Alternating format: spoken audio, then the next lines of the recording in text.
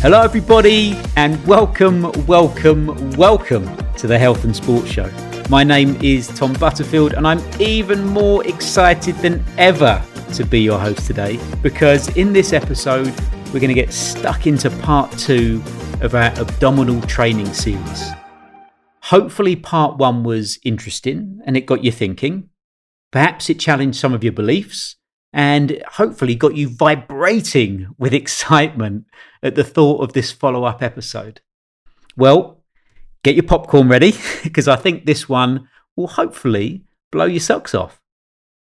But firstly, if you haven't listened to part 1, then go no further. You'll get much more out of this episode if you've listened to part 1. You know, imagine watching the Star Wars films or the Rocky films out of series order. It'd just be just mayhem. It just wouldn't work. So do the universe a favor, go back, start at the beginning, start with episode 1 of the abdominal stuff. You know, even better, go all the way back and start with our very first episode and come through. It might make even more sense then. But anyway, go back and do that. Okay, right. Now that I've said that, I'm going to give you lot who've listened to it a quick recap. They do this at the start of the Netflix episodes for a reason, right? You know, we've all, well, not all of us, but some of us have probably got, a girlfriend, wife, whatever, partner who's like a goldfish and can't remember what happened in an episode, even if they were right there watching it with you. So, in summary, recap, we looked at the structure of the abdominal muscles and how it gives us a clue to their primary function and why we feel that sit-ups are perhaps not the best way to train them. There you go. That was pretty painless, wasn't it? Didn't take up too much more of your time. So in today's episode, we're going to look deeper at the role of the abdominal muscles and how they help to provide lumbar stability. And why being a world-class planker isn't enough. And we'll also talk about some alternatives that might help get the best out of your training efforts. And of course, this is all going to depend on what you're looking to achieve. You know, what is going to get you fitter for purpose? Remember that? Fitter for purpose, not just fitter. Okay, well, let's get started. The abdominal muscles are positioned in front of the lumbar spine. Okay, not directly. You've got your gut and some other organs in between, but the abdominals form the, let's call it the north wall of protection to your spinal column. Okay, we've all got that in our heads? Because remember, we want to have stability in the lumbar spine and protect it so that we can transfer energy efficiently between the upper body and the lower body. Okay? Now, if we're defending something as important as our spine, we don't want to be able to get outflanked, do we? We need to protect ourselves from not just the north, but also the south, the east, and the west. So protection from the east and west is provided by the quadratus lumborum muscles. Okay, big, strong, rectangular-shaped muscles that attach to all of the bones in our lumbar spine or the low back region, as well as to the top of the pelvis and to the lower few ribs as well. And if you're watching this on YouTube, there's a picture on the screen showing it right now. If you're listening on the podcast, then there'll be a link in the show notes for you for these pictures, okay? Protection from the south comes from the relatively small stabilizing muscles, such as the multifidus muscles. Now, they're small in size, but mighty as far as how efficient they are as providing stability. Okay, these also attach to each lumbar vertebral segment from one to the other. So all the way up through the lumbar spine. So remember, the lumbar spine is all about stability. I'm going to keep repeating that. You're going to hear me say that a lot. And this stability is provided by the collective abdominal muscles from the north, the quadratus muscles protecting our flanks on the east and west, and at the rear of the spinal column, it's being protected and getting stability from those shorter stabilizing muscles like the multifidus muscles. Okay, I'm not going to test you on the names of them. It's just to get the idea that the spine is being stabilized from the front, the back, the left, and the right. And I'll try and put pictures of all of these in the show notes to help give you a little bit of clarity and a bit of visual. But if you're really a visual person, then after you finish listening to this, you can go to our YouTube channel and it will be on there as well. So now we need to talk about why being a world-class planker or a total planker isn't enough to provide you with a good level of stability in your lumbar spine. And we're going to get technical here, okay? But stay with me. You've got the basics in mind. If not, go back, listen again. But it's really important to understand this concept because it's going to weave its way into all the activity you do from this point forwards. Get your head around this, and trust me, you are all going to be onto a winner. Now, the plank. I'm sure there's lots of variations, but for this podcast episode, we're going to assume that we're talking about a sort of a regular standard plank where you're facing the floor with your body weight resting on your elbows and onto your feet, onto the balls of your feet. And your body's held in a straight line and it's off the floor. We can talk about progressions and regressions another time. So what is the force that's being applied here? I'll give you a clue if you don't already know. What is trying to push your body down to the floor? It's gravity, isn't it? The plank is an exercise to see how well or for how long your body can resist the force of gravity.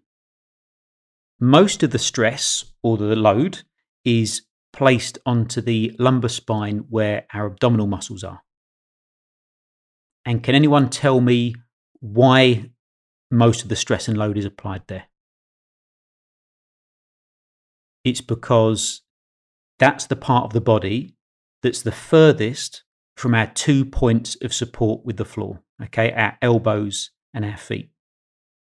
The force of gravity doesn't change, but due to the principle of leverage, the relative load is greater in the abdominal region than anywhere else during the standard plank position because it's the furthest at any point away from one of those support points at the elbows and the toes.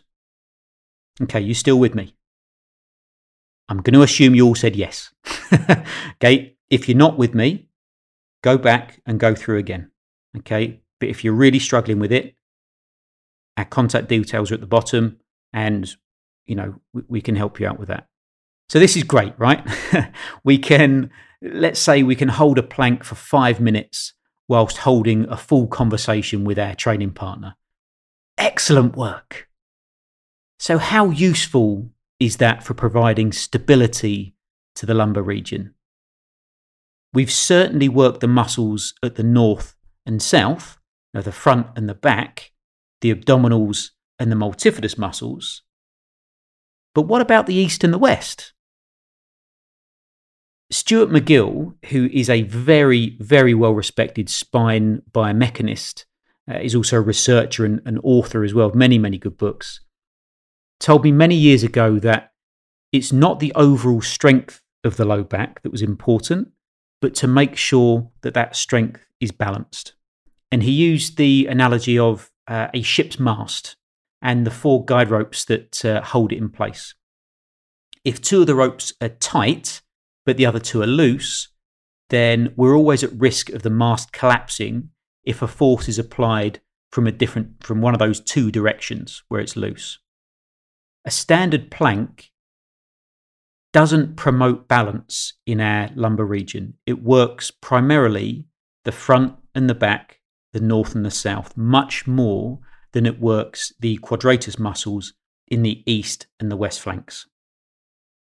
So just to be clear, I'm not completely downing the plank exercise. Okay, I think it's really useful.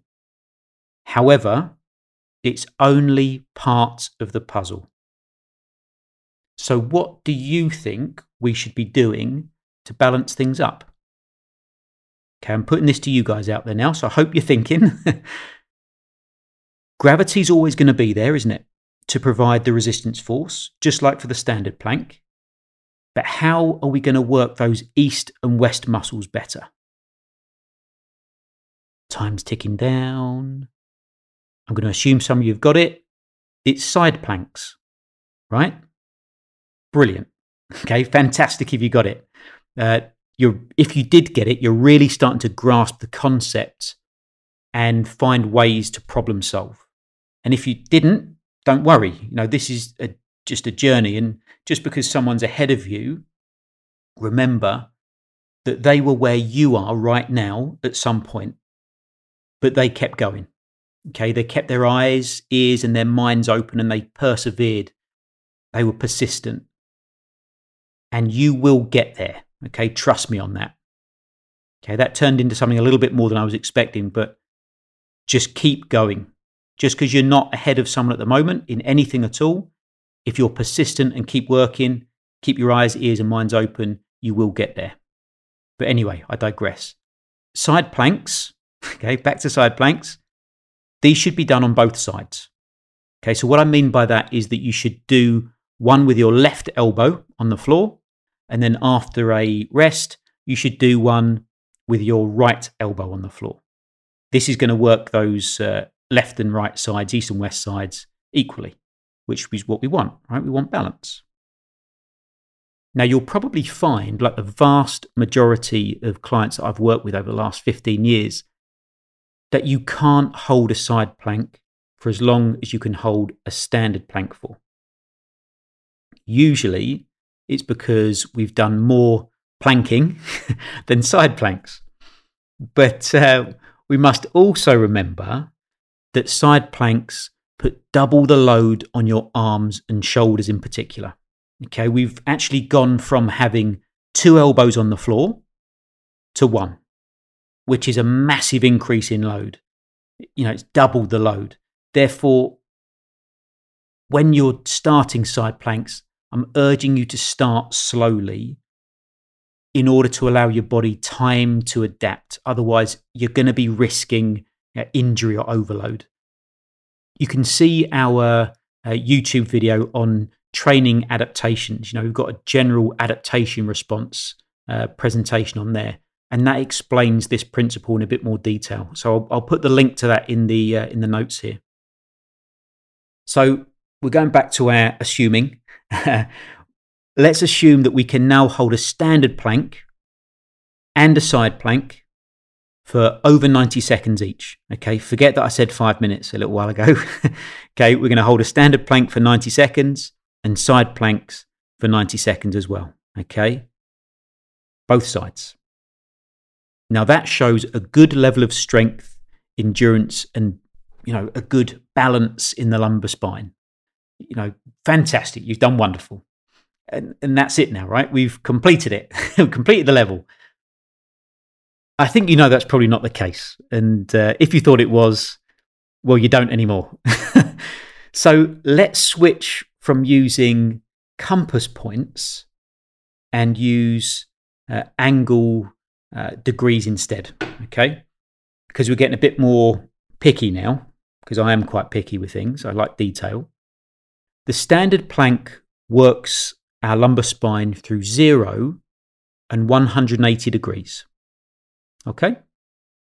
We're just going to assume that. It's from the north down to the south. Okay? If we were looking at someone from the side.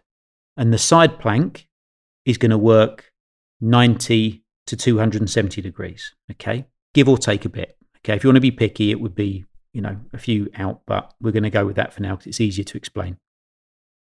That means that we've covered 4 out of the 360 possible degrees that we could train. That's a touch over 1% that we've mastered. Now, who's happy with a score of 1% in anything? Yeah, you might be, because remember that might be all that we need to be fit for purpose. Okay, so it's a trick question in a way. And that's okay, right? If that's all you need in your daily life, then that's okay. Now, we're all different and we want different things. But then, of course, you might not be very happy with that. So, for you lot, here's what we have to do next. Well, I'm going to give you the opportunity to think it over. How do you think we should try and fill those gaps and load those other angles that we've missed so far? If you want to, pause the episode, go away and have a think about it. The best way might be to actually drop to the floor and get into a plank or side plank position and learn by testing things. Testing and learning, some people call that failing, by the way, but it's only failing if you don't learn anything from the test. So feel free to pause here if you want to do that and see if you can work out or come up with some ideas of how we can involve those other degrees or angles. Okay. Now, welcome back if you had a go at figuring it out. If not, it was about a 3-second break for you. But maybe you had it straight away. Maybe you didn't need to go away and check it out. But what do you think we need to do? Gravity is going to remain the same, right? That's our constant. So the thing we need to change is our body position. Simple as that. That's what we did with our side planks, wasn't it? So we need to rotate our body in order for the muscles to be worked through these different angles. Now, it's important to remember that we don't rotate the lumbar region. Okay, this should never move. It should stay completely still. Okay, your pelvis should stay locked into the ribs. Okay, I've done a little YouTube video about that. So if you're not sure what I mean by that, go on. It will be literally a 2 or 3 minute video just explaining what I mean by locking the pelvis into the ribs. No movement should be there at all. Now, I see this exercise done extremely poorly, really sloppy, and it can only be because it's not been explained correctly in the first place. So I've put that link in the show notes there for our YouTube video. This level of exercise is considered advanced because it is difficult to do properly and does put quite a lot of load on the arms, shoulders, and also on the lumbar region as well. Now, I put together some videos a few years ago to take people through these sort of plank progressions, starting from a complete beginner level to much more advanced. Now, go onto our YouTube channel, have a look, see what you think. They are in need of updating a bit, but they're good enough to just give you the idea, okay? But you know what? I've just looked at the time on the recorder here, and we've only covered probably 50% of what we need, because do we spend most of our time in a horizontal position, or are we vertical? We carry out tasks, activities, sports, etc., loading our abdominals and lumbar region in a mostly vertical position. We're standing on our feet. Have you ever been to one of the trampoline parks? We've got one near us. Brilliant fun. Great fun. My daughter loves it. But they are also a massive risk of injury. Not to the kids, though. It's the adults. Remember the phrase that we always talk about, fit for purpose? Well, let's say when we stand still, gravitational force on our bodies, let's say it's 1. Okay, 1.0. Does that make sense? Brilliant. Okay. When we jog slowly, it might be the gravitational force is, and not the gravitational force, but our body weight, okay, our load onto our body or onto our lumbar spine is going to be more than 1, because we've got that impact. We're coming off the floor and then landing. Okay, so depending on the speed that we're going and technique, be between 1.5 and 2.5 times what we're doing when we're just standing still. Okay, fast jogging is going to be more. Sprinting would be higher again. Jumping from a height of 1 meter onto a trampoline and trying to bounce off it, it's right up there. Okay, with loads on the spine, way above what most of the adults I encounter on a daily basis, and certainly some people who go into a trampoline park. You've probably seen it if you've been in there, okay? Mum or dad, granny or granddad, they pay their, they go in there with the kids or the grandkids, and all of a sudden they've reconnected with the inner child, okay? Their spirits are high, They climb up onto a block. They look down, 1 or 2 meters down, and they look to hit the trampoline and bounce as high as they can off the trampoline. But unfortunately, the force on their lumbar spine is way above what they can handle. And their midsection sort of violently sort of spits sideways, backwards or forwards, whatever direction they're most weak in. And it takes away all their upward thrust because they can't transfer the power from their legs through and push off of a solid lumbar spine.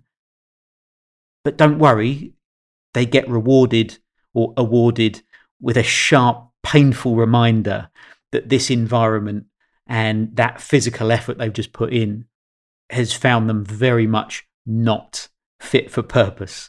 Okay, so in the next episode, we're going to talk about vertical lumbar stability. So the type of stability that you need if you're going to go to a trampoline park. Okay, we're going to see how important that is and how we can look to build it.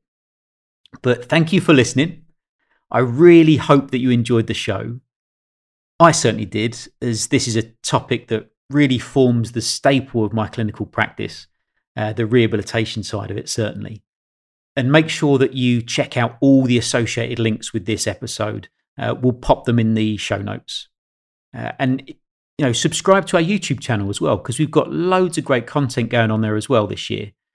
Find us on Facebook. You can go on our other social media platforms as well, Instagram, what have you. We might have got things started by the time you listen to this episode. And please, if you can take 1 or 2 minutes of your time to leave a review, that would be amazing. Maybe, if you haven't got time to leave a review, just send or share this podcast with a friend or family member. That really, really helps us, because our aim is to help as many people around the world as possible. It's pretty awesome. We've got listeners in 14 different countries in 4 different continents. And I just want to say a massive hello to every single one of you.